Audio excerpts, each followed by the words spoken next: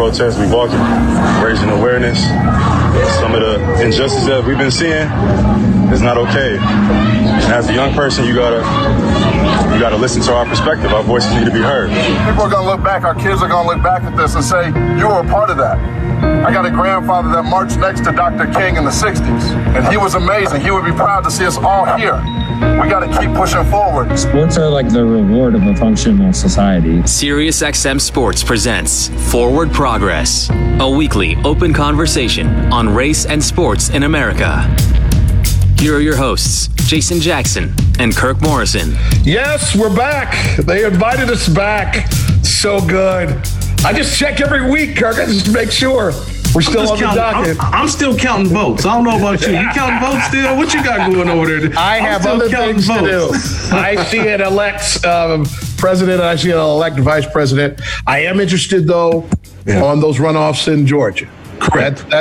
Because if things are as they are, Kamala Harris will spend a lot of time in her president of the Senate office over there in the Capitol, as those of us that know our civics understand the vice president's role in that spot. It's so fun. That has dominated conversation, obviously, and rightfully so, since the last time we were together. And welcome everybody to Forward Progress. I'm sorry, we were starting our conversation without you. I get so excited. I mean, it's like as soon as we get on, it's like, I missed you, brother. It's been a week. We get once a week. But here's the thing that is starting to really get my attention, Kirk, again, and it's this virus. As we watch a series of Pittsburgh Steelers after their very tenuous victory in Dallas. By the way, I saw it was a part of an 8-way parlay for a cat that turned $4,000 into $400.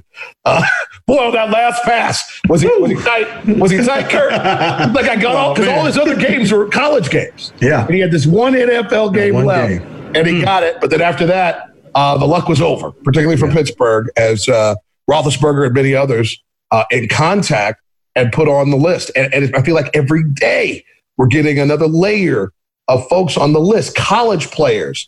After the joy in South Bend, my mouth stayed open because I'm seeing all that humanity, mostly masked up, but come on, man. I'm concerned. We have now reached a high water mark for hospitalizations for this virus in America. This isn't April. This isn't February. This isn't July. It's damn near Thanksgiving, and we're moving in the wrong direction, and there's not a lot of leadership going on. We can see Pennsylvania's trying to lock it back down. I think Wisconsin is going to have to if they haven't already. The Dakotas have been staggered, stunned, and stupefied. We're recognizing what's happening in Europe. If we go back to the last time, it was a matter of weeks before all that met our shore, and we found ourselves in a tough situation. What are you seeing? How are you watching this impact our nation and our sports platforms? Yeah, and Jason, you know, full disclosure, I'm a COVID survivor. Having that, having COVID a couple months back. Me and my family, we went through it, and I know that it's something that's scary because it's the unknown, right? Because this virus affects people differently. But I think also the bigger thing for me is that we knew that this virus was still out there. And yet it's still now at a record point in which I feel like people are understanding that you're supposed to wear your mask. I feel like that's now a mandatory. So people are doing that. I think people are social distancing. I think there is more people doing the good parts of respecting what COVID is about than people maybe negatively looking at it. Mm-hmm. But it's now kind of mutated into a different form where we may have to go back to where we were back in March. And that's the scary part, Jason, because a lot of people thought we would be past it, right? Remember, we heard all the narratives like, oh, wait till summer and it'll be hot and the virus will die off. And yet all it did was spike. And now as we get closer to the time where we spend the most time with our families, right? We're in the holiday season. So you get ready for Thanksgiving and Christmas and New Year's. And now with the way that this thing is spiking, I'm kind of, I'm sitting back and I'm kind of nervous to be around family, because you don't know what may be going on outside of those doors. So that's kind of where I'm at right now. And then obviously we're talking about the election, and, some people say, well, now that the election's over, here comes a vaccine and there's this and that. And a lot of that stuff is still for the future. We're talking about the right now. And I think that's going to be difficult for sports leagues. The NBA found a way to get it done. They went into a bubble. But with these spikes now, what does the NBA do? If this thing is still spiking by December 22nd, the NFL, they're talking about a 16-game or a 16-team playoff now if they aren't able to complete their season. And in college football, I think we don't even, when you look through the channel guide now, you say which games are canceled before you even look at what games are being played. So our country is going through it. A lot of it is like a lot of young people as well. And, you know, I would just hope that things get better quicker, right? So we can kind of get back to what was normal or is normal. Like, I don't even know anymore, Jason, honestly. I just know that the research is telling me that I need to stay my butt at home. Well done. Be real. Well done. We should note that coming up in just about 10 minutes, Joe Madison, the Black Eagle from Urban View, 6 to 10 weekdays, going to swing by, take us deeper inside the election. And a little bit later on, Al Harrington, former NBA forward, former running mate there in the Bay Area, somebody around here. Yeah. He's got a cool feature role in Nas's documentary, Smoke, Marijuana in Black America, coming up on November 18th on BET. We'll talk to him about that and his involvement in cannabis. It has been deep. It has been lucrative. For as I still refer to him, Young Al. Yeah, Al doing good. They doing good. Yeah, they're all right. Yeah. What are you hearing as it pertains to the space that you focus on during this period? And obviously that's college football. Right. And the way that these coaches talk to us, right? The parents that are sending our young men to these programs. We're going to take care. Come, Mr. Jackson, we'll take care of your son now. Yeah. We're going to grow him into a man up here. Wow. What is the balance between getting these games played and protecting these young people? Sometimes, I'll be honest, from themselves. Yeah. And keeping them safe and healthy. I'm glad you asked that, Jason. You kind of read my mind because another guy who I've interviewed in the last couple months when we're doing Forward Progress, the infancy stages of Forward Progress, I had a chance to talk with Herm Edwards, one of the Black head coaches in FBS. The Pac-12, by the way, has 5 Black coaches in 12 programs, right? So I'm just throwing it out there. The progress is being made, especially in the Pac-12. But I remember just talking to Herm Edwards this week. And as I get ready to prepare for a game coming up. And he says, as a head coach, I'm fighting 2 battles each week. I'm fighting 2 opponents. I'm fighting the opponent that I have to face as a team on a Saturday night, but I'm also fighting the opponent of COVID. And the one thing about COVID is that ain't no film work. I can't watch film and say where it's at. I love Herb. Herb always has it for us. Ain't no film on no virus. Ain't no film on no virus, And so, but I think that's the hard part too. And talking with another head coach as well, like people think about all these canceled games and these, what are they going to do? How are they going to reschedule? But no one's even talking about the parents. And you think about a lot of these athletes, a lot of the African-American athletes, the Black athletes, their parents, they want answers. Hey, what are you doing to protect my son? Is my son okay? Why should he be playing in a game? Why can't he play in a game? All right. That's another thing. Why can't they play? What's going on? I thought you guys are protecting them. Why are you having cases? What's going on? And so I think that's a big part right now. What's going on is trying to, as a head coach, like you mentioned, trying to tell parents, your son is okay. Your daughter is okay. We've got this thing under control, but yet the outside world, I think you've seen it, Jason, these bubbles that have been built are actually kind of the safest bubbles because these guys are around each other every single day, not like they're regular students or regular athletes or players. So you feel kind of this sense of security, but yet when you look on the outside, Jason, it's totally different. And I think that's what the confusion may be and why parents may be scared right now of having kids who are in college and not knowing, like you just mentioned, what's going on at Notre Dame, right? If I'm a parent and my son or daughter goes to Notre Dame and I see them rushing the field, you say, all right, decisions, right? That age, though, 16 to 22. Yep. You think you can walk on the moon from here. Yeah. So I just recently, as we record the original installment of the program each week on Wednesdays, I got word as we were coming on to tape that the protocols for fans in arenas in those towns that will allow it is starting to come out. Correct. And your boy's Future got a lot of testing in it, by the way. I've noticed.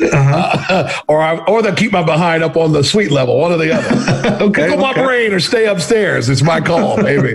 We'll see. But as those things come down, man, it's just the desire to get this all in. Right? Yeah. We're going to move people back. We're going to test them. They have to have a negative test within a couple of days of coming to the arena. The space where you can actually have people, the desire to make sure the suites are open. Let's be truly clear and honest. They get this money. Oh, you already know. Right? But my concern on every end, and the NBA has at least shown us a balance, right? Like we do everything to keep everybody safe that we can. But we're making this money. Same in the NFL. We're on the NFL better than most. College, come on. Got to get better. Baseball was raggedy and had to tighten it up. You're right. There are lessons to be learned, and I'm hopeful that everyone is sharing information, looking primarily to the NBA, but looking at all the models and understanding how is the best way we can get this done. There are too many cities, too many locations in this nation right now where the hospitalization is off the charts. Why aren't we talking about this? The election is over. Leaders, stop hiding. Get back to the work of making sure your communities are safe. We don't know. Kurt, you said it best. The unknown is what freaks me out about COVID. Not that I can't get over it today, but that in 10 years, Dr. Levine's going to call me and go, I got to talk to you about that COVID. Yeah. That's the thing. At 58, I do not want to have that conversation. So I've been in this bubble, man. Somebody just invited me to happy hour. I'm trying to figure out how to get there. I don't even know. No virtual happy hour for you? I tip a glass up for you right here through the screen, but that's about it. Listen, perfect time for us to take a break because when we come back, the eagle flies. Joe Madison, he's the patriarch of Urban View, and he joins us next here on Forward Progress. We now return to Forward Progress. Here's Jason Jackson and Kirk Morrison. Forward Progress continues. I'm Jason Jackson. You know Kirk Morrison. We go right to the guest line, to the Black Eagle. Come on, get your arms out wide, everybody. You know what Monday through Friday, 6 to 10 a.m. on Urban View. Joe Madison gives it like it has to be given, and he joins us here on the program. Joe, we're so glad to have you with us, and I imagine your last week, well, hell, your last year probably has been nuts, but your last week, I'm sure, on the show has been a hell, man. My last 4 years have been definitely. No, it's either way it goes. We're just blessed to have this platform and to be with both of you. I was, because I was thinking about what was I going to say to you since the last time we talked. And I really kind of wanted to just say thank you and young athletes like you who just are speaking up and speaking out. When I was coming up, played a little college ball. Man, if you said anything, if you look cross-eyed at a coach or an owner or a university president, you are off the team, and I'm just proud of how many of you have just stood up and spoken out and willing to sacrifice whatever it takes, including your careers, to do the right thing. So that's what I really wanted to start with more than anything, and just say, thank you, and just keep doing what you're doing, because it pays off, and it has. I think it will continue to pay off. Joe, over the last 4 years, I think there's been a lot of, like you mentioned, young athletes, but just young, I think African Americans in general, Black men, young boys, young men, trying to find what is my path or what is my way to go about trying to push equality and change? How do I do that? And so in listening to you and just seeing some of the work that you've done, how have you told or educated the young person how to go out and affect change, how to go out and do it? Because I think people are looking for that template, right? We're looking for that game plan, and not everyone knows how to do it. And so what have you been educating people on how to go out and affect change? I think you have to understand that that change requires progress, and oftentimes progress requires protests. Most of the protests that I've ever been involved in or dealt with or watched has always led to progress. And that has led to change. The thing I always try to tell folks is, quite honestly, if you think about it, it's really in your DNA. When you look at what our ancestors have gone through, what our forefathers, mothers, forebears have gone through, we really don't have a right to complain. And we certainly don't have a right, now just think about this, to quit because maybe we got our feelings hurt. It really is in our DNA. We just have to call it up and then get out here and recognize that it may take sacrifice. I got to tell you, when you look at, the people the folks you work with, the people you've played with, those who spoke out, those who maybe took a knee, those who organized the Get Out the Vote drive, those who said, I'm going to wear a shirt or put a slogan. People say, well, that's no sacrifice. Well, yeah, I'm going to tell you, yes, it is. Because you know that all it takes is just somebody in power to say, I don't like it. And you could be impacted. And here's what I also tell folks, and we do it all the time. We say it all the time. The difference between a moment and a movement is sacrifice. All movements, not moments, but all movements require sacrifice. It always has, it always will. And so you've got to realize sometimes when I talk to young people at universities or wherever, I went out and got in my car and I went to this demonstration. But then you get back in your car and you go back to school. You get back in your car and you go back home. But that's a moment. That's not a movement. Because you have to ask yourself, what did I sacrifice? And when you think about those who came before you, and in reality, they sacrificed, man. These folks sacrificed, some of them, their lives, their education, their marriages, their health. And I think that's what you have to really understand. There's a difference between a moment and a movement. All movements require sacrifice. And I'll tell you something else, and I thought about both of you guys and what your careers have been. There's so much to learn with sports, isn't it? I mean, the team, it takes teamwork. I mean, like my show, and I bet your show's the same way. I don't talk about, and you're going to kill me for saying this. You hear people say, well, we're family.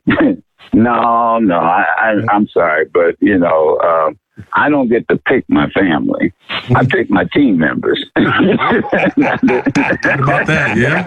No, I bring that point up regularly, Joe. You ain't got to worry about it. I got to be honest. There's some people in my family I wouldn't put on the team, bro. So I just, but we are a team, and everybody has a position to play. Yeah. And my team, man, you know, I say, look, I'm the quarterback. Let me call the plays. I might have to call an audible. You know, y'all got to be ready to deal with it. My wife is the executive producer. She's like the coach, the manager. Then I've got my guy who runs the board, and he's like you know, like the lineman. And everybody has their position, and they've got to play that position and focus on what they're doing. And so that's kind of how I approach everything that I've done. And we have to function as a team. And most important of all, you got to play to win. You've got to play to win. You got to play it tough, or else get off the field, get off the court, and just let those of us who are serious do what we have to do. So that's kind of how I approach it. And understandably so. Kirk, we're dealing with the all-conference running back from Washington University. Oh, please, man. Wait a minute. Look, now, come on. I see you guys are messing with me. That was 3D, you know. Come on, you better stop. But hold on. We did beat a Division I team my freshman year. And I talked about them like a dog. Come on. There was a party in St. Louis that night. Yeah, it was. It was a party in St. Yeah. No,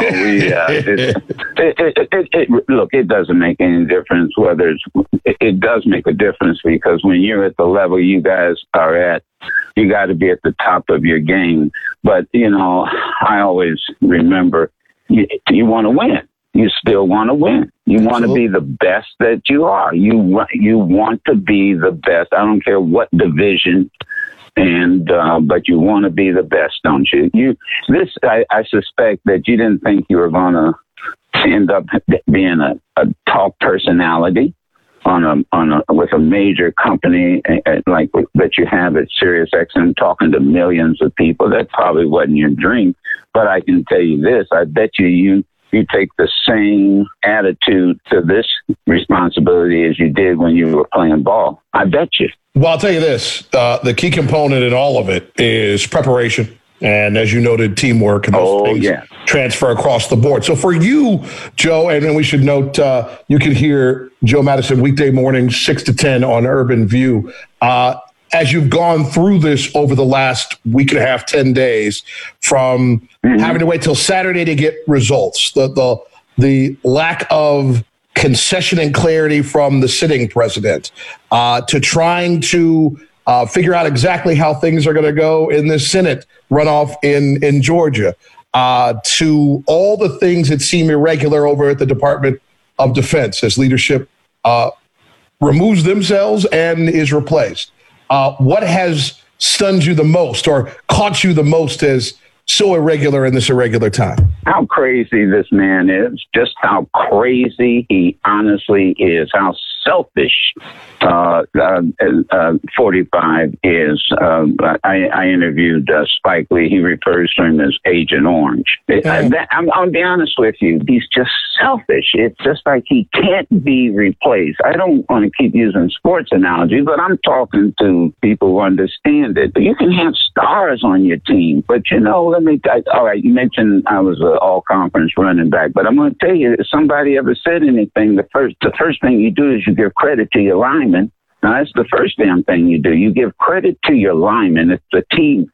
This man does not play team sport. Look, I mean, this is what disturbs me, is that he just ought to man up. You lost, sucker. You have lost. And now you're sending the country and all of us to what? There's $9.9 million that is available with the General Service Administration to help the transition. Now that's for both sides, so that we can get information, people can get settled. This is an issue of national security. Here we have the fourth Secretary of Defense in 4 years. The fourth. Here's a man who is so into himself that he just doesn't give other people respect unless they're kissing his ass.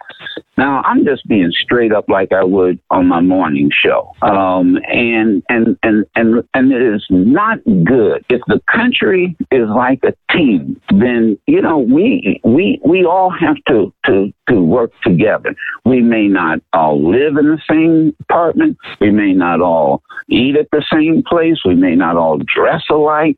But the reality is we have one thing in common. We want this country to win, and everybody is valuable. And he's given the other side ammunition. Never seen a president do this. Never seen. Putin doesn't have to do a thing. I'm old enough to remember when Khrushchev said in the United Nations, "We won't have to fire a shot. We'll take over your country from within." And we're seeing it played out in front of us. But in the end, I think I agree with former Vice President Biden, President-elect Biden, that he's going to go. I mean, they're going to come around. That's why you saw that smile on Biden's face. He's going to go. If they've got to, come to, and by the way, you should understand, constitutionally, he doesn't even have to give a concession. Right. There's nothing in the Constitution that requires concession. That is more of a courtesy. It's just like, after any game.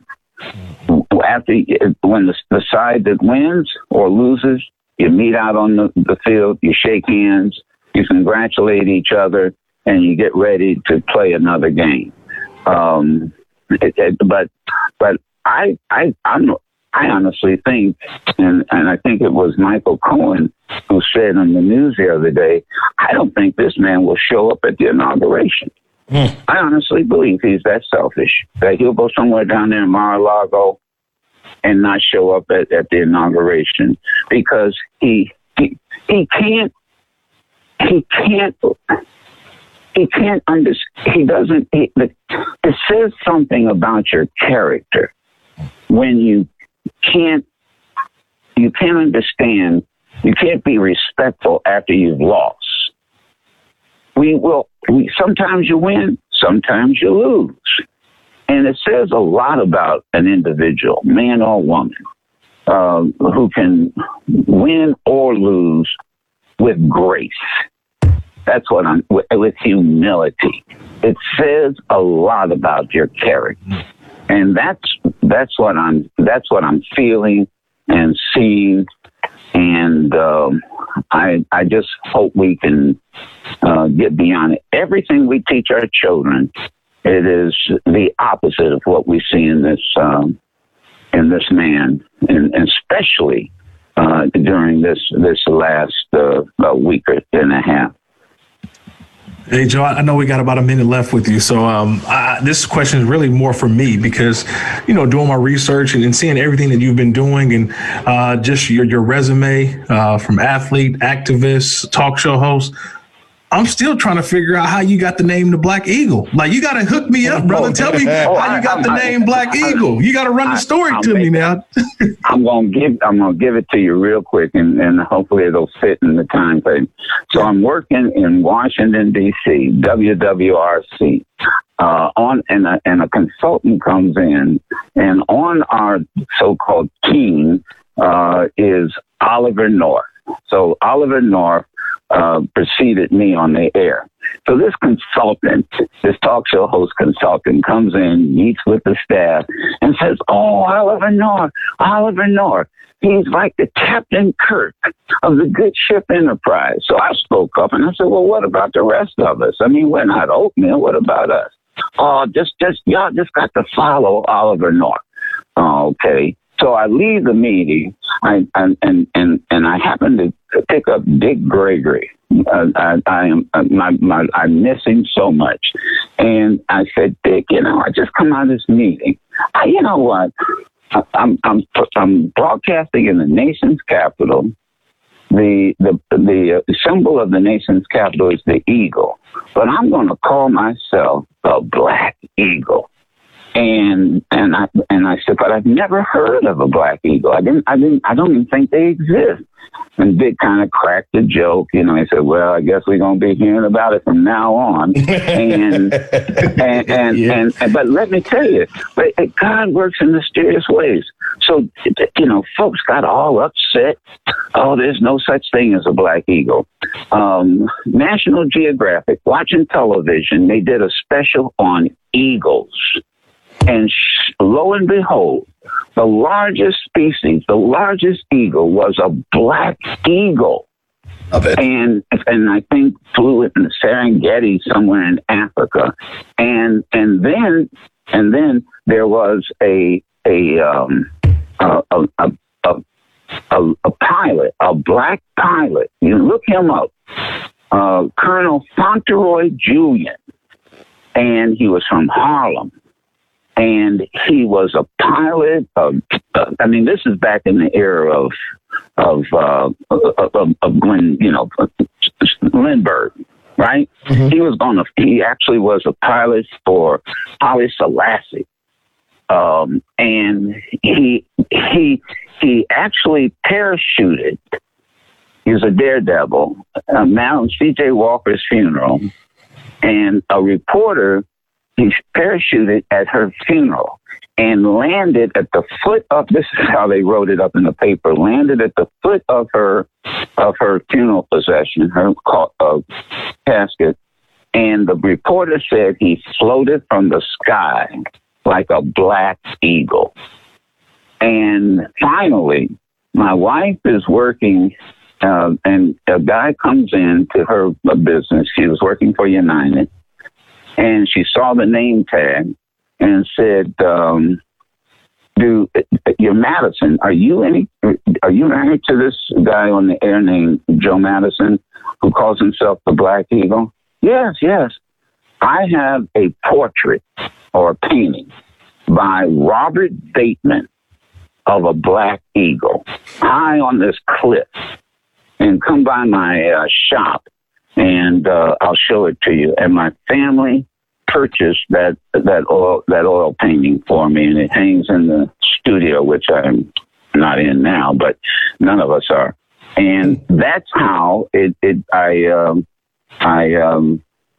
got the name Black Eagle. And I got to tell you, it wasn't easy because, man, folks called in. You're a racist. There's no such thing as a Black Eagle. Well, if you're the Black Eagle, I'm the white dove. And I said, well, my friend, and we were on the air together. I said, I'll tell you this. The eagle can either fly with a dove, or you ought to understand, eagles eat doves. It's up to you. Either way, it's up to you. And that's how that started. And it is what it is. That's how that got started. So I hope that answers your question in less than a minute. But it was well worth the time, Joe. And I'm going to stick with it. No doubt. Worth it. And we will stick with it. Enjoy those wings being spread Monday through Friday, 6 to 10 a.m. on Urban View. Joe Madison, thank you so much. Are you guys, but let me ask you, I'm going to interview you real quick. Are you guys enjoying yourselves? That's the main thing. We have been blessed to have this awesome platform. We're usually on football and basketball networks apart from one another, but we got to give credit to the leadership in SiriusXM Sports that allows us this platform, even some time over on Urban View each week to share the insights of this cross section. It's a blessing. Look, sports and politics, they have blended. They go together. They always have and always will. And we're fortunate to have you on Urban View. I mean, we really are, because you're two bright young men And, it's good to be part of your team. I mean, I really appreciate everything and appreciate this opportunity too. A lot of love and respect for both of you. Joe, that's a two-way street. We appreciate you, and we hope to talk to you soon. We're going to take a quick break. When we come back, former NBA forward Al Harrington joins us, a unique view of a parallel connection of community and, let's just say, botany. When we come back here on Forward Progress. You're listening to SiriusXM Radio. You're listening to Forward Progress on SiriusXM Radio. Forward Progress continues. Morrison Jackson, so happy to now go to the guest line and say hello to former NBA forward Al Harrington. Al, we got some viewing that has to be had coming up on November 18th on BET, the 2-hour documentary, Smoke, Marijuana, and Black America, exploring the relationship between the herb and the people. Yes, sir. Tell us a little bit about this project and how it found its way to you. Yeah, man. A guy reached out to our PR to our PR firm and was telling me about the documentary. And I'm not sure if you guys seen The Grass Is Greener, but I had an opportunity to get on that one and I missed it. And I was always kicking myself in the arse about it. And when this opportunity came and hearing all the people that was going to be on it, I was like, I 1,000% want to do this. So I'm happy that I was able to give my perspective on, one, being Black in cannabis, how the industry is definitely, moving with us and, how I feel like a lot of times they're still trying to exclude us. And then also just talking about the history of cannabis, like, at the end of the day, how, not prohibition, but, when cannabis was first regulated and everything, it was really aimed towards people of color, right, to lock us up. And they did a great job of it. It ruined a lot of people's lives. And, now it's just this opportunity where now, this industry is going to be $1 trillion industry. And, myself and a lot of people that was on that documentary, we're really fighting for inclusion and diversity because, we feel like it's owed to us. I think one of the things now, I look at you as a guy who is kind of the NBA patriarch when it comes to cannabis, right? Because before it was something that we know it was recreational use, and a lot of guys did it outside, in season, whatever it may be. But it seems that now, where our country is at now, cannabis is in the forefront, and it seems that everybody is now gravitating to you because you've done the homework, you've done the research, you've done the walk, you've done the rights, you've done everything. And so now, how does that feel now when so many people now reach out to you about information when it comes to cannabis and how they can either be a part of it, be a part of the movement, or even help expand and make it grow even more? It feels great, man. It really, to me, is almost like it's my pat on the back for all the hard work that I've really put into this thing. I took the same mindset that I took from, how I was able to play 16 years, right? The only way you're going to survive and, is by putting in the work. You know what I'm saying? You got to continue to get better. You can never become complacent because there's always a younger Al Harrington coming in the game that don't think that Al Harrington is any good anymore. So, you got to kind of keep that chip on your shoulder and realize that, like, once you get to that point and you feel like, you don't have to work anymore and you got it made, is when somebody's going to bypass you. So, that's always been my biggest thing, is just continue and just trying to, I would say, like, even when I first started, like, my first thing was I was trying to get respect to the industry first, because I didn't want people thinking that I was just a celebrity trying to come in and take advantage of an opportunity in cannabis. You know what I'm saying? I really believe in this thing. I really put in the work. I've learned how to grow. I learned how to extract. I've learned how to build facilities. I've learned about HVAC systems. I learned all these different things that, now I feel like the industry first gives me a lot of credit and give me a lot of respect, because they know how hard I worked at, building my company and building my reputation within the industry. Al Harrington with us here on Forward Progress. Al, I think we've grown up just as a nation in understanding the benefits of cannabis. There still has to be a lot of misconceptions that drive you nuts. But what are some of the that you hear that you're like, you just don't know yet, do you? I mean, people are still saying that it's a gateway drug. Mm-hmm. I mean, that's one of the biggest things, right? Yeah. That there's no medicinal benefits to it, that it's all made up in people's head and different things like that. And it really sucks because, those are just people to me that just, are being ignorant. You know what I'm saying? They don't even want to give it a chance. But, I would just say that the country we're living in right now, I think if they left it to a popular vote, I think cannabis would be legalized. You know what I'm saying? I really think that the country is at that point. I think that the people who are really people that are mostly still in that old way of thinking are older people. You got to remember, man, they use the plant to really destroy our communities. You know what I'm saying? I mean, if you see somebody getting locked up for it, of course you're going to think it's bad and there's no benefit to it because it caused so much pain. So I think that, as we continue to tell our stories and continue to push our narratives and allow other people to tell their stories, you know what I'm saying? Because, I'm Al Harrington, I played, and, I deal with chronic pain all the time, and I use cannabis. I haven't taken a pharmaceutical anti-inflammatory. I haven't taken an Advil in 7-8 years. You know what I'm saying? I've done it all through cannabis, but there's other people that, that can tell you stories where cannabis has actually saved their lives.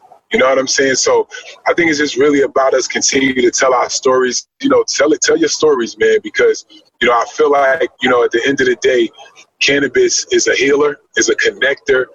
I really feel like if everybody used cannabis in some form, literally be a better person. I think a lot of people don't know this. I think I know this about you, but you didn't use cannabis while you were playing, while you were an active player. You were a guy who just went out there and worked, and you stayed away from a lot of the things that maybe were going on, but you were like, that's not who I am. And then you get into this space as a former player, and you just mentioned it. As a former player myself, you get aches, you get pains, you get bruises, and you're not trying to take the anti-inflammatories. You don't want to be hooked on the prescription drugs. And so you now lean on the cannabis in a different way, in the CBD oils. And so how much now have you pushed that on the former player and even the active player on what cannabis is now doing for recovery, which I think a lot more people are buying into than they were 10 years ago?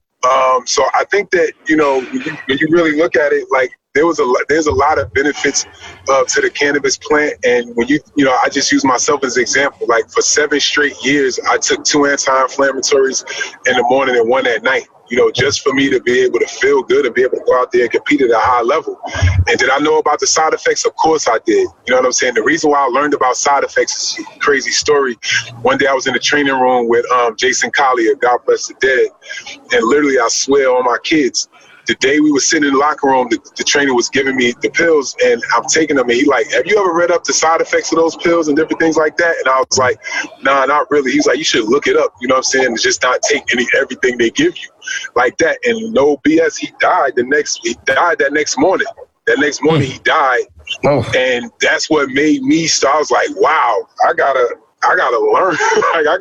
Because he was saying like how he was taking stuff, So, it really inspired me to, start to, really pay attention to my health.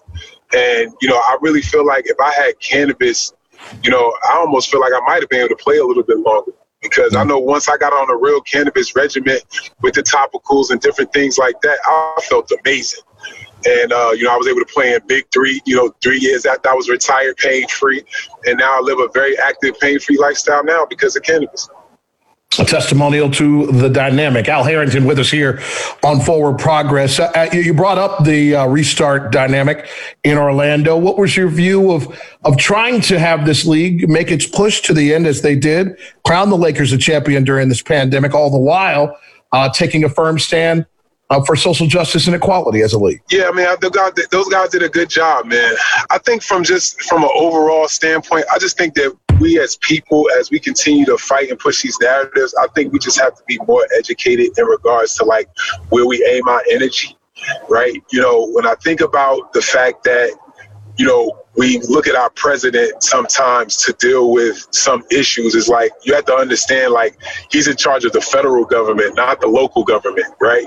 So when there's police brutality and different things like that, like, instead of us just marching down the street, we need to march to City Hall, because at the end of the day, the person that's the person who's in charge of the police, because of the way our laws are written, is the mayor.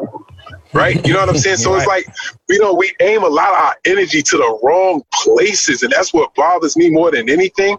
But I will say, I'm just saying that just to say it, but I will say from the players' perspective, like, hats off to them. You know what I'm saying? They took those stands by not playing 2 games and different things like that to more raise awareness than anything.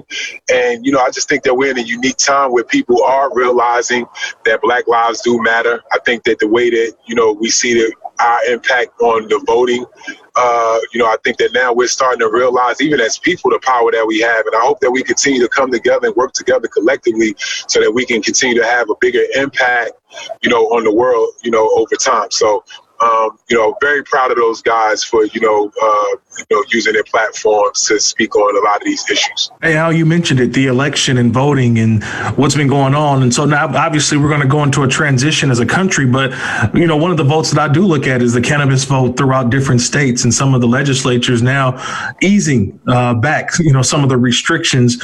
Where do you think cannabis can now go in the future? Or what's next? Maybe, I think, the near future, the next couple of years. Yeah, we're on our way to legalization, right? I think federally. Some of the things we have to worry about, like people that are in the industry, is how do we legalize, right? Because there's little things that could happen where, they could make this a pharmaceutical play. Right. And then you think about all the hard work companies like myself and, a lot of thousands of people out here that have created these companies, and these opportunities could go away potentially according to the way laws are written.